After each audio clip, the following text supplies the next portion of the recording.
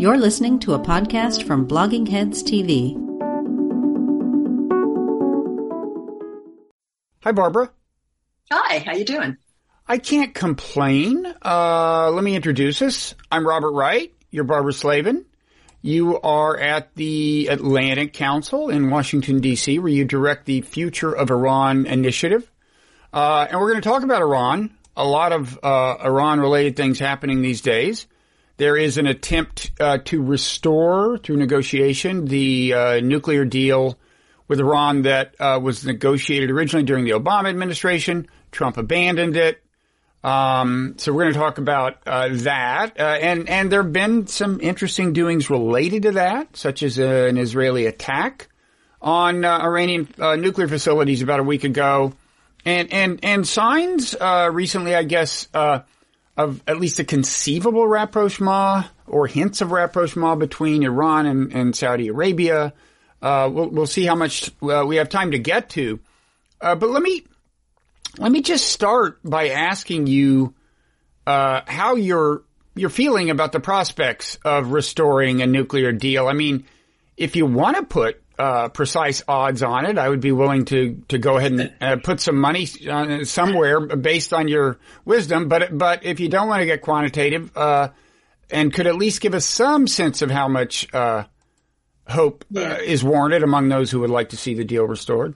Okay. Well, I'm not a betting person normally, but I'll handle that end. You just give me the odds.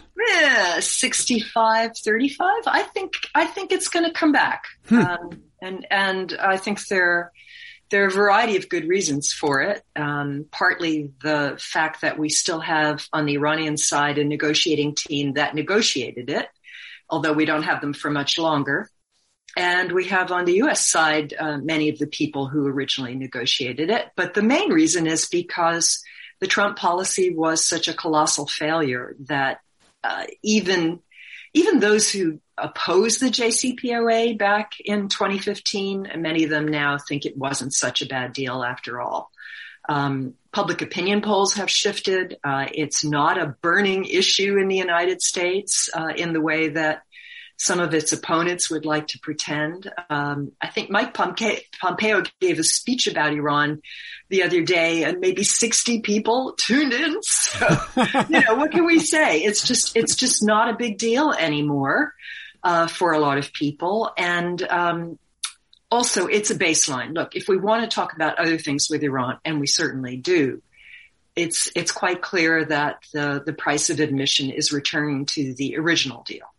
Just restore the status quo ante. Well, we won't entirely restore the status quo ante because Iran has suffered enormously over the last 4 years. Under the sanctions that were reimposed when Trump got out of the deal. Right. It has lost billions in oil revenues. It has also been hit very hard by COVID.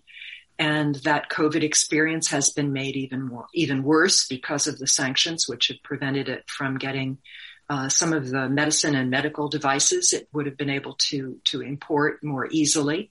And of course, it doesn't have the revenue that it would have had. There have also been developments in the region. One could argue that the suffering of the people of Yemen has been prolonged by the Trump policy, which of course favored Saudi Arabia. The rift between Saudi Arabia and Iran got worse. Perhaps now we'll see some improvement there, although I'm not holding my breath, frankly.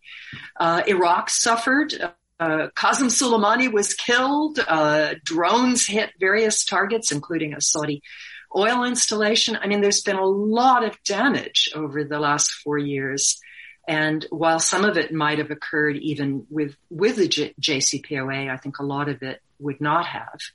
Can I also add all of the dual nationals who are still in jail in Iran? Maybe some of them would have been let go years ago. Who knows? But clearly the Trump policy did not work, and it backfired big time. Okay, and we should say, for people who don't follow us closely, JCPOA is that means the deal. Those are the Joint Comprehensive Plan of Action. Yes. Right. So I guess I'll play devil's advocate and ask you, for starters, if it is so doable, and if so many forces favor restoring the deal and so few formidable forces oppose it, Why is it seeming so hard to do? I mean, you earlier alluded to the fact that the Iranian negotiating team won't be around for super long. I assume you mean because there's going to be an Iranian presidential election in a couple of months. And the Biden team has known that was, well, I don't want to call it a deadline. Who knows? But if you want to be on the safe side, you get the deal done before that. And yet, they have seemed in no hurry, right? I mean, initially, the Biden team came out of the box saying, no, Iran has to make the first move and return to compliance, and then we relieve the sanctions, which, from Iran's point of view, obviously seems backwards since we're the ones who abandoned the deal. Now, subsequently, they did slowly ratchet down their compliance. But it's clear that we're the ones who started the whole problem. And so they naturally are like, no, I don't think we should have to go first. Why? Well, for example, that one question is, why did the Biden team put so much emphasis on that? And kind of maybe relatedly, if forces are aligned in favor of the deal, why has the Biden team seemed to get domestic political blowback, not just from Republicans, but also from, I think, Chuck Schumer, from Menendez, who I guess is head of the Foreign Relations Committee in the Senate. It seems like some powerful Democratic actors wanted to get in his way. So why is all of that not cause for deep skepticism? Yeah. Well, I'll be honest with you. I had hoped to see more gestures from the Biden administration, particularly on the humanitarian front, freeing up some of Iran's oil revenues, which are frozen in foreign banks, to be able to use that, say, to purchase vaccines, to get other supplies needed for COVID in particular. So I was a little disappointed, but I had an interesting experience not long ago. I was in a Washington, D.C. bakery, and there was a senior administration official who I know quite well who was also in that bakery. And I said, hey, how come it's taken you guys so long? And he looked at me over his mask and said, Menendez. So I think that the main reason was not so much Menendez has opposed the JCPOA, and he takes money from AIPAC. He takes money from the Mujahideen Hulk, which is a particularly odious Iranian militant group. Formerly on our list of terrorist organizations. Formerly and on the outs with the Iranian government for, 40 years. And it's not so much because of Menendez's opposition to the JCPOA, but that the administration had to get its key nominees through his committee. And he's in charge of scheduling hearings and scheduling confirmation votes in the committee. So I think part of it was they needed to get not just Tony Blinken through, but Wendy Sherman, others through that committee and onto the floor. And didn't want any problems with Menendez. Part of it, I think, also is that it took a while to get the team together on the U.S. side. And also, I think they were negotiating from afar to see what they could get out of the Iranians in advance. Turns out not much. The Iranians, in turn, played hard to get. They kept insisting the U.S. go first. And then they said, all right, fine, we'll go to a meeting. We'll go to some meetings in Vienna, but we won't sit in the same room with the Americans. So we've had what I call shadow boxing for a while. Mm-hmm. I think they did get down to business 2 weeks ago, but it's still a little bit awkward that they're passing proposals through the Europeans, and the Russians and the Chinese. It would go a lot faster if they were sitting in the same room. But there are other things that have happened, which you alluded to. I mean, the Israelis bombing, setting off a bomb in Natanz, the main enrichment facility. That certainly didn't help the atmosphere. What I've heard about that is that, I think this is David Sanger's reporting, that Israel gave the U.S. a heads up at the last minute and wasn't specific, so didn't even give the U.S. time to try to veto it.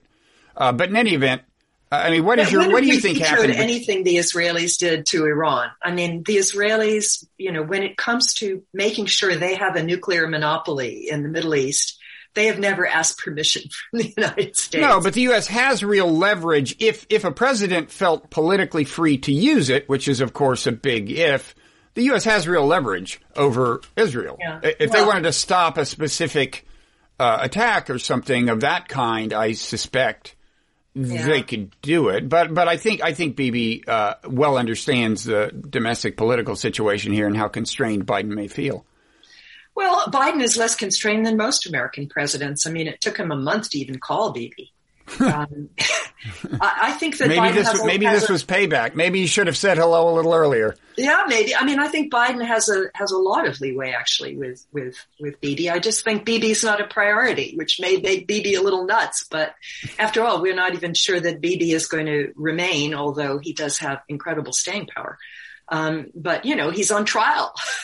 For corruption, and he still hasn't formed a government that has a majority, support in the Knesset. So, no, I don't think that was it so much. Look, Bibi, it wasn't Bibi, it was Begin. 1981, the Israelis bombed the Osirak reactor in Iraq. Mm-hmm. In 2007, they bombed a reactor in Syria that was under construction by the North Koreans. They have killed a half a dozen Iranian scientists. Most recently, just late last year, they pretty much do what they please. There was Stuxnet, which was a cyber attack on Natanz that was, put together jointly with the United States, with the CIA. But they've also done a lot of stuff on their own. And this is simply Israeli policy. As I say, they want to make sure that they are the only ones in the Middle East that have nuclear weapons or even close to that. I want to ask about that because you mentioned that one thing about Bibi's current situation is that once he's no longer, as I understand it, I mean, I think they're proceeding with the criminal proceedings in any of it, but I gather that once he's no longer prime minister, he's much more likely to actually go to jail. He has a strong incentive to remain prime minister. And one thing I've always wondered, and this is a generic question in situations like this with any nation, in a way, when it's kind of playing tough with some adversary and claims a strong national security interest, there's always the possibility that it's more of a personal political interest, or at least to some extent, leaders can maintain the fervent support of their people by convincing them that there is an existential threat out there. And I've always wondered, it's in a certain sense always in the interest of an Israeli political leader for Iran to seem as demonic as possible. So I honestly have trouble separating what is Israel's national security calculation and what is Bibi's personal political calculation. Yeah, I don't know Bibi Netanyahu personally, so I'm not going to psychoanalyze him. But... You know what's funny? Can I just give you an anecdote? I went to Israel in 1988 under the auspices of Marty Peretz. I was in the Republic. I had a 1-hour one-on-one conversation on a park bench with Bibi Netanyahu. Mm-hmm. He was just a Knesset guy, so I didn't pay much attention. I should have. Anyway, I digress.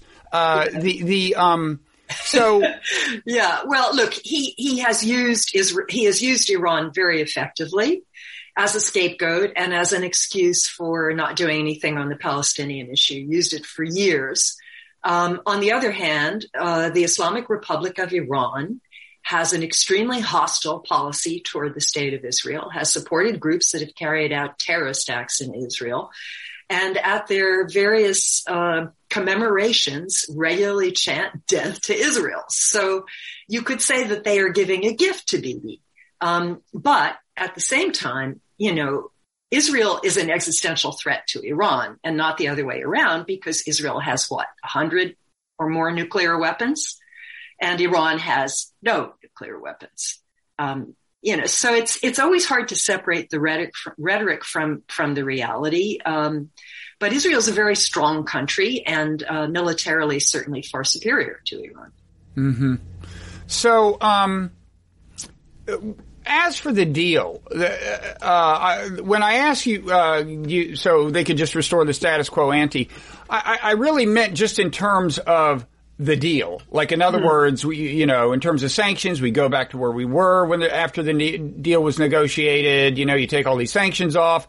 They go back to exactly the compliance they agreed to back then. But there has been, and that's one reason it seems so, in principle, simple to restore the thing. I mean, Trump did complicate things by providing different official rationales for some of the sanctions. They're nominally about human rights now or something, but still, in principle, it's like which sanctions were which. You could, in principle, do it, but of course there are domestic political forces, these Iran hawks, people at Foundation for Defense of Democracies and so on, who they opposed the deal to begin with, but in any event, and so they just don't want it to happen, but they also would like, if there is to be a deal, for it to encompass a lot of other things that aren't part of the nuclear program per se, like just conventional ballistic missiles, for example, right? Now you're smiling. Is that because we had a grand bargain offer from Iran in 2003, and the Bush administration didn't even deign to reply. There is no grand bargain with Iran anymore, and those who are arguing for loading up the JCPOA with all this other stuff just don't want any agreement with Iran.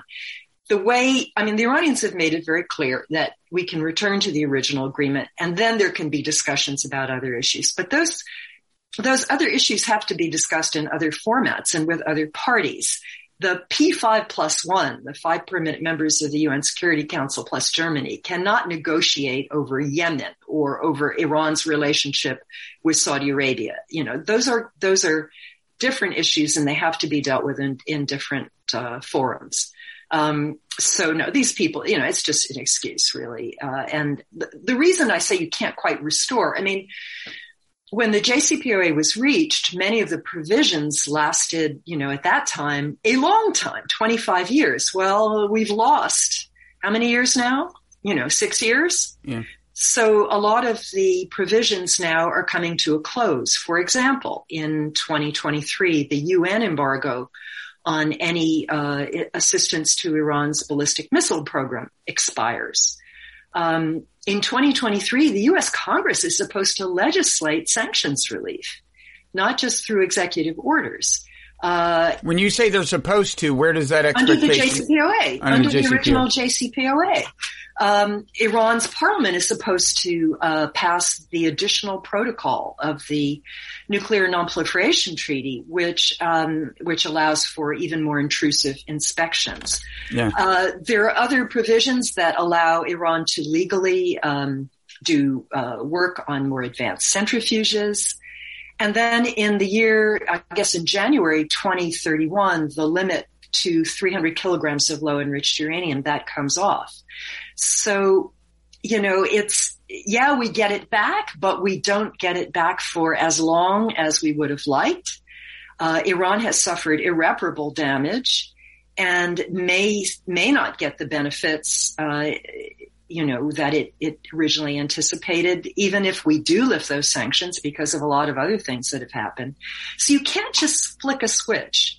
And I think that's part of the problem. And also there are just a lot of hard feelings, particularly on the Iranian side that make this very tricky. But they would, if you said, let's just get back to where we were, they would take that deal, right? Yeah, I think they will. And that's why I'm 65-35. I think they will take that deal because I think they need the sanctions relief. They need access to almost $100 billion in hard currency that's frozen abroad. They need to be able to sell oil openly and not just smuggle it through Malaysia, which is what they've been doing for the last year and a half. I think that's, they want it, but it's tricky. Look, their neighbors are very concerned about Iran getting richer because they're afraid that a lot of that money is going to be used to support militias that have intervened in various conflicts in the region. It's just not where we were, and we don't know, frankly, where we would have been had this not occurred. So it's still it's very very bittersweet. So you think, but you think Iran would settle for getting back in terms of the deal to where we were in the beginning, and I gather you are convinced that that's really what the Biden administration wants, notwithstanding the demands of the Iran hawks. And if that's what it wants for now, because it wants to get out of the Middle East, it wants to park this. and not have to worry about it. It wants to get out of Afghanistan. It wants to reduce U.S. troop commitments throughout the region and focus on other things, focus on China, focus on climate. Yeah. It's got other fish to fry. So if Iran and the U.S. both want the same deal, I mean, the Biden administration and the Iranian regime both want the same deal, where does the 35% come from? Just crazy stuff going wrong, Bibi successfully sabotaging it, just noise? Look, Bibi's not stopping, is he? So what is he going to attack next? Who's he going to kill next? Well, at some point, you got to lay down the law. I'm sorry, we do have a lot of leverage with Israel. And I've always kind of wondered, what exactly are the constraints on a president? I mean, clearly it's not just Bibi. Look, the supreme leader could die.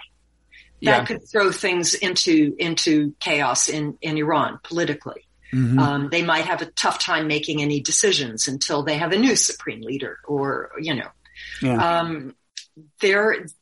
I suppose Iran could be responsible for some horrible terrorist act that would completely change public opinion in the United States and in the Western world. I hope not, but it's a pariah regime for a reason. Something awful could happen that could be tied to the Iranians. So that's why, it's the Middle East. Things, you always say things can't get worse. Well, in the Middle East, they usually do. So I want to leave myself some wiggle room. Yeah. I mean, when you say it's a pariah regime for a reason, what do you actually mean? Because with respect to Israel, it seems to me in recent years, Iran has in a certain sense exhibited restraint, right? Like Israel assassinates an Iranian scientist. Iran doesn't do anything to speak of. There has been this tit for tat. Israel started attacking Iranian ships. Yeah. And Iran has kind of done this, patty cake retaliation, but it seems to me there is a tit for tat going on and I'm sure that's one source of uncertainty about the deal. That could get out of hand.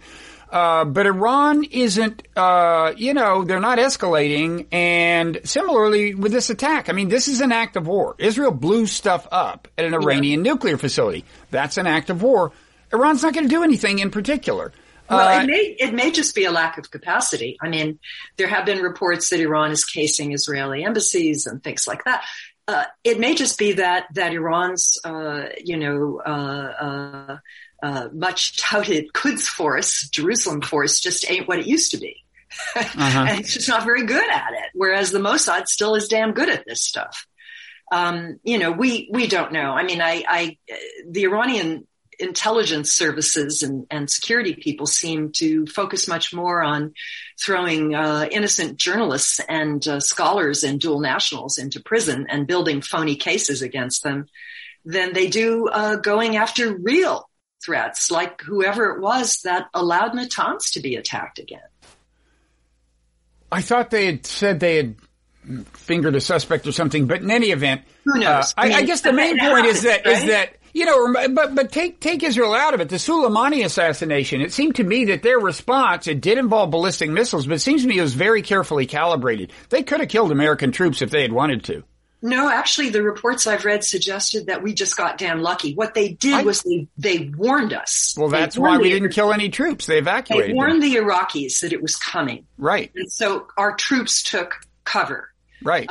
But it was quite an attack, and well, sure, we did something completely outrageous from their point of view, and it's like almost unprecedented in the, but the point is they tipped us off through Iraq, and as a result didn't kill anybody, but did a huge show of force. I thought that was pretty impressively calibrated, personally. Yeah, and then they shot down a Ukrainian airliner and that was a mistake. And killed all those innocent people. That was a mistake, but that was a mistake.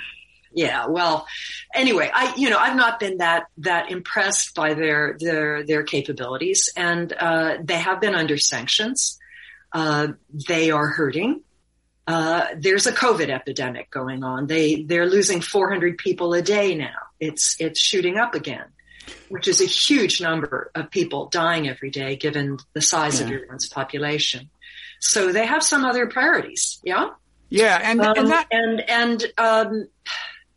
Also, I think that they indeed, took the advice of many of us. I mean, I remember writing a piece some years back entitled "Hold On, Iran, Regime Change is Coming to Washington." And indeed, regime change has come. And they, really until the Israelis had this latest attack on Natanz, they were even being fairly careful on the nuclear front. It was after that they decided to enrich uranium to 60% purity. Which was a real message to Netanyahu, I think. We don't know how soon they can actually do that. Do you have a sense for what the level of... No, they've done it. They've started it. The IAEA is verified. Oh, really? Yeah, it's not that hard. Once you enrich to 20%, it's not that hard to go to 60, and from there, it's not that hard to go to 90. They're doing that at Natanz? Yes. So is your sense that the original claims about the amount of damage done to Natanz by the Israeli attack looks a little overstated now in retrospect? I mean... Well, clearly, if they're 60%, I mean, they may have destroyed a bunch of IR-1s, and the Iranians have put some more advanced centrifuges into the place. I don't know. We'll have to wait for the IAEA report to find out exactly how they're making this 60%. Yeah, and 90% is weapons grade, so this is a clear step in that direction. So let's talk a little more about the situation inside Iran. You talked about how much the sanctions have hurt both, common people and just Iranian commercial interests, government revenue, all kinds of things. And it almost surprises me that Iran can continue to be, in a sense, as tough at the bargaining table as they are. Like they didn't succumb to that initial demand. You guys have to go first. They just said, no, screw you. They're very patient. And this raises the question of how much pressure do you think the regime is under? I mean, there are Iran hawks who are like, believe me, we're close to regime change. Just a little more pressure. Just hold on another year. We got it. What is your sense for how much, pressure the regime faces, both from the sanctions and from the internal dissent? Every once in a while you see protests and then, what's your take on how insecure the regime may feel or have reason to feel? Well, the Iranians have not given me a visa since 2013. So this is based on secondhand accounts. Mm-hmm.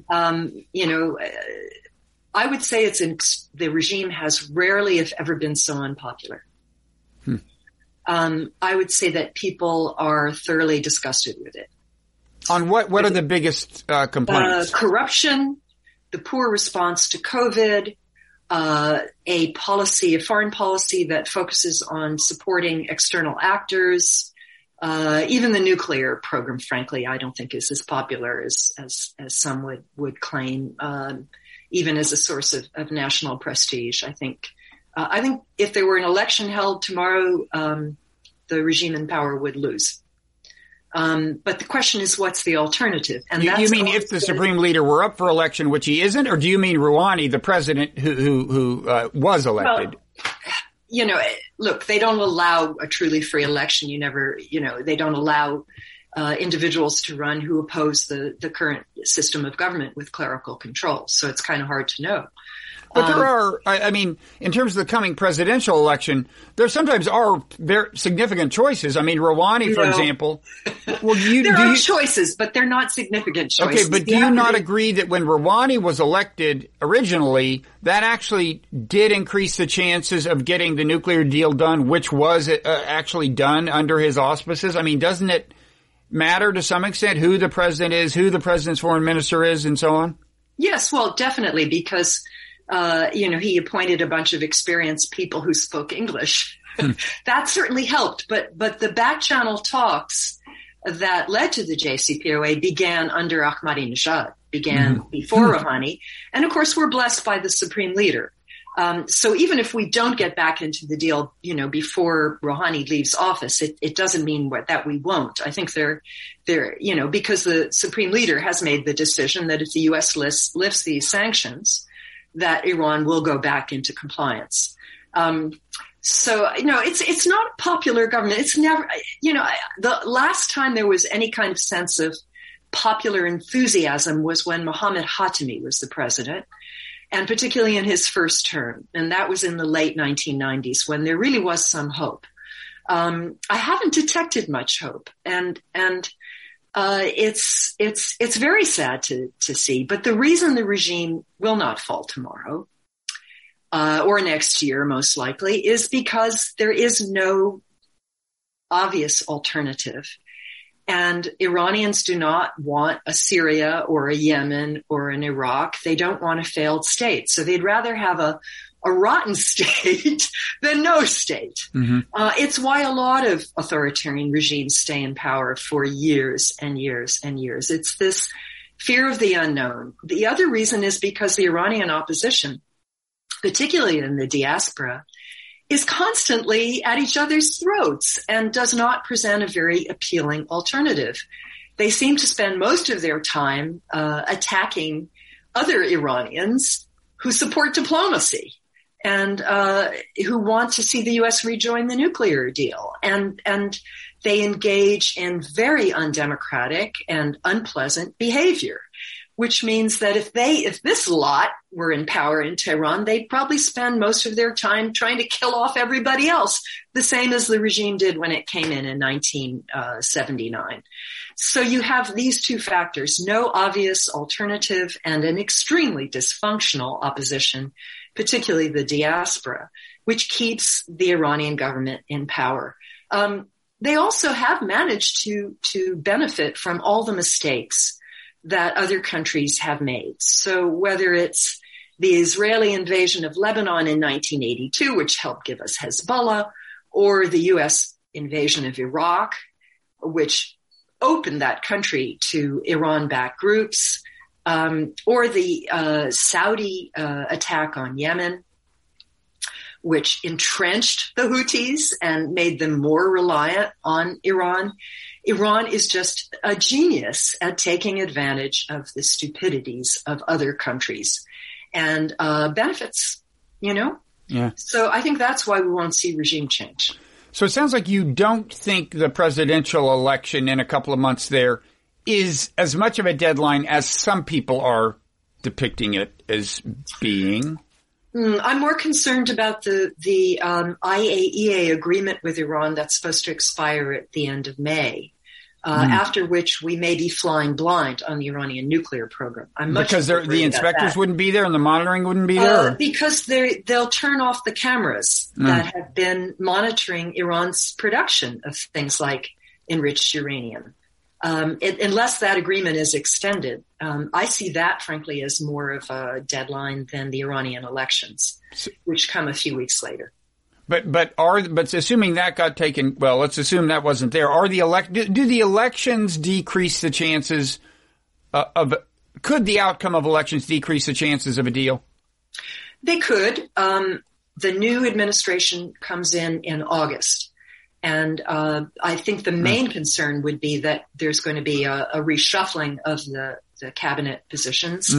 But, if a new administration could also keep Abbas Araghchi, the deputy foreign minister, who's now the chief negotiator for Iran, could keep him and his team in place, in which case it would not be as disruptive. So we just don't know. It depends on who wins it, and what the mood is. I think I'm going to be watching the elections for the turnout numbers. If they are very, very low, of course, that suggests that the regime's legitimacy is even less than what it's been. And what impact that will have on the nuclear talks, I don't know. Will it make Iran more or less flexible? I don't know. But hopefully there will be an agreement. And I think judging from what we've seen in Vienna in the last couple of weeks, there'll be an agreement on the roadmap back into compliance for both sides. And once that agreement is reached, then it doesn't really matter who's in charge in Tehran as long as they follow the steps and the timelines that are set. Okay. Another question about the internal situation in Iran. One thing you often hear is, there are these hardliners in Iran and, they have some power and they were skeptical of the deal in the first place. And, so they're not, they're kind of a problem for Rouhani's team. And when certain kinds of things happen, like Israel attacking Iran, and there's no kind of retaliation that allows Iran to save face, that further empowers the hardliners and so on. In other words, it's a question of of how much political space there is within Iran. Now, people can I just always say there was retaliation? They're enriching uranium. Well, that's true. That's true. In that case, that was, I gotta say, that was pretty smart. I didn't see that coming. That's the retaliation. So, yeah. No, you're right. If BB hits them again, they'll enrich to 90%. Actually, I bet they'd be a little careful about 90, but I don't know. Maybe. Anyway, the question is, people often, countries, negotiators would always like you to think that they are under fierce domestic political constraints that won't allow them to make concessions. And there's usually some degree of truth to that. On the other hand, they have there are domestic political constraints in America that we're well aware of. But, what is your take on this whole hardliner narrative that I think it's a bit phony. Uh-huh. I think it's a bit phony. There's one big decision maker in Iran, and that's the supreme leader. So, hardliner, schmardliner. I mean, I think they use that for effect. There is a parliament, but the parliament is not sovereign, and the decisions of the parliament can be overruled. So no, I'm less concerned about that. I just would like to see the deal restored with the original negotiators who negotiated. I just think that makes somehow more sense. Also, I think, these people worked very hard on this deal. And just from a personal point of view, I think it would be nice if they got to actually leave office with the deal back in place. They worked very, very hard. It's not just the couple of years the U.S. negotiated with Iran. There were years of negotiations with the Europeans before that. It was actually a 12-year process. So I think it was Rouhani's signature issue. And it would be nice for the guy if he got to leave office with that back. Mm-hmm.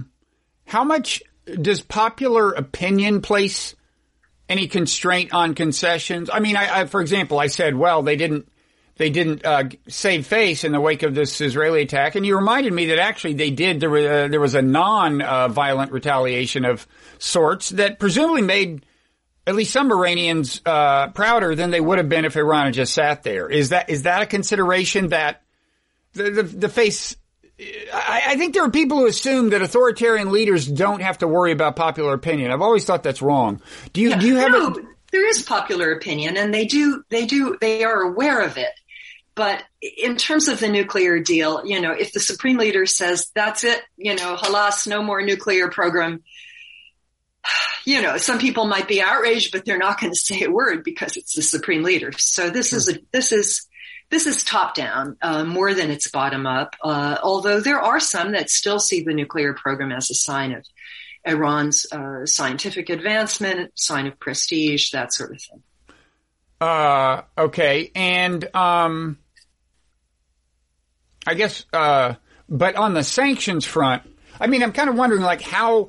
You say that the supreme leader isn't super concerned about his hold on power, but I gather he's in it for life. Yeah, but there has been unrest of a sort that he's not happy about in the past, and there have been crackdowns. And as you said, his legitimacy is probably lower than ever.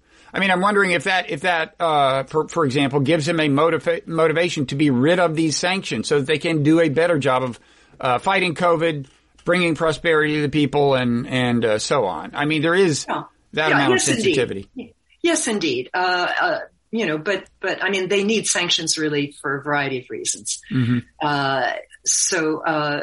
Actually, they have this agreement with China. In order to benefit from that, they need to be able to use their central bank again freely. How big do you think that deal is with China? The basic deal is China will kind of buy their oil or somehow, notwithstanding sanctions or notwithstanding whatever the U.S. is doing with its central role in the world's financial system, China will find a way to get money to Iran, get oil in exchange, do some investing in Iran, something. It was a big announcement a couple of weeks ago. Yeah. How big a deal do you think that is? It's important. I mean, it's similar to deals that China has with all the other countries in that part of the world. So it's not exclusive to Iran, but for Iran to really benefit, Chinese companies are not going to want to risk U.S. sanctions to do big projects in Iran. So it would facilitate all of Iran's international trade, commerce, and investment. Mm-hmm. And I think that's why they have to get sanctions relief. For the health of the economy as a whole. Millions of Iranians have fallen into poverty under sanctions. Millions of Iranians can't afford to eat meat anymore. I mean, this is a system that prides itself on some kind of social justice and certainly alleviating poverty, putting more people into the middle class was one of its claims to fame, and having a good healthcare system, that kind of thing. So, they don't want people to be politically active in opposition, but there was a sort of contract that people would at least be able to live some sort of decent life and have the basics. And that's been threatened by sanctions, as well as by government mismanagement and corruption. Now, and you sounded dismissive of these hints that Saudi Arabia and Iran are maybe going to start talking about lessening tensions. Some people had hailed that and attributed it to the Biden administration signaling to Saudi Arabia, look, more and more you're kind of on your own. I mean, we're not, and they say that's just a healthy thing, that too often client states take your backing as a reason to think they can act up locally and you'll always be there to help them. And one line was that, well, the Biden administration is signaling Saudi Arabia we may not be there the way we've always been there, and that puts them in a mood to talk to Iran. What's your... Well, I think it actually started with Trump when the U.S. did not react very quickly after the Iranians bombed the Saudi oil installation back in the fall of 2019. Trump was not eager to, even though he gave them carte blanche in Yemen, he wasn't eager to send U.S. troops and come to their rescue. But that's intensified under Biden, and Yemen is a running sore, and it's got to end. Mm-hmm. And the only way that the Houthis will stop sending rockets against Saudi Arabia is if the Saudis talk to the Iranians, I think, and try to advance some sort of durable ceasefire in Yemen. So, it was about time. Plus, the Iraqis have tried to be mediators in this for a long time.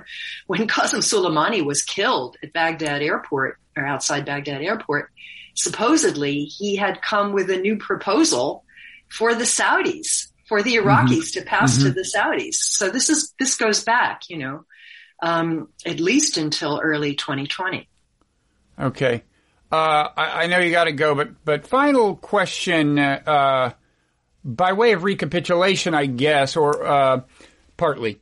So your sense is that the Biden team would be happy to just more or less restore the deal with the original terms, notwithstanding some domestic pressure to add new demands like about conventional ballistic missiles, activities in the larger area in Syria or with Hezbollah, whatever. At the same time, Sullivan and others have signaled that they are interested in that range of issues, and that indeed, sometimes they've made it sound like a prerequisite for even a status quo ante-deal, that there would be a commitment from Iran to talk about these other things. I think Iran has said no thanks. No, it's not a prerequisite. And as I pointed out, these other discussions will be held with other parties at the table. I mean, Biden has already named a Yemen envoy who's trying to end the war in Yemen. Mm-hmm. And he's doing that. He's not talking to the Iranians directly yet, but, at some point perhaps he might. He's already working with the UN. He's working with the Saudis. He's working with the Yemenis and others. We just sent David Hale, undersecretary, to Lebanon to talk about the problems that Lebanon is facing. We just had a strategic dialogue with the Iraqis to talk about the issues with Iraq.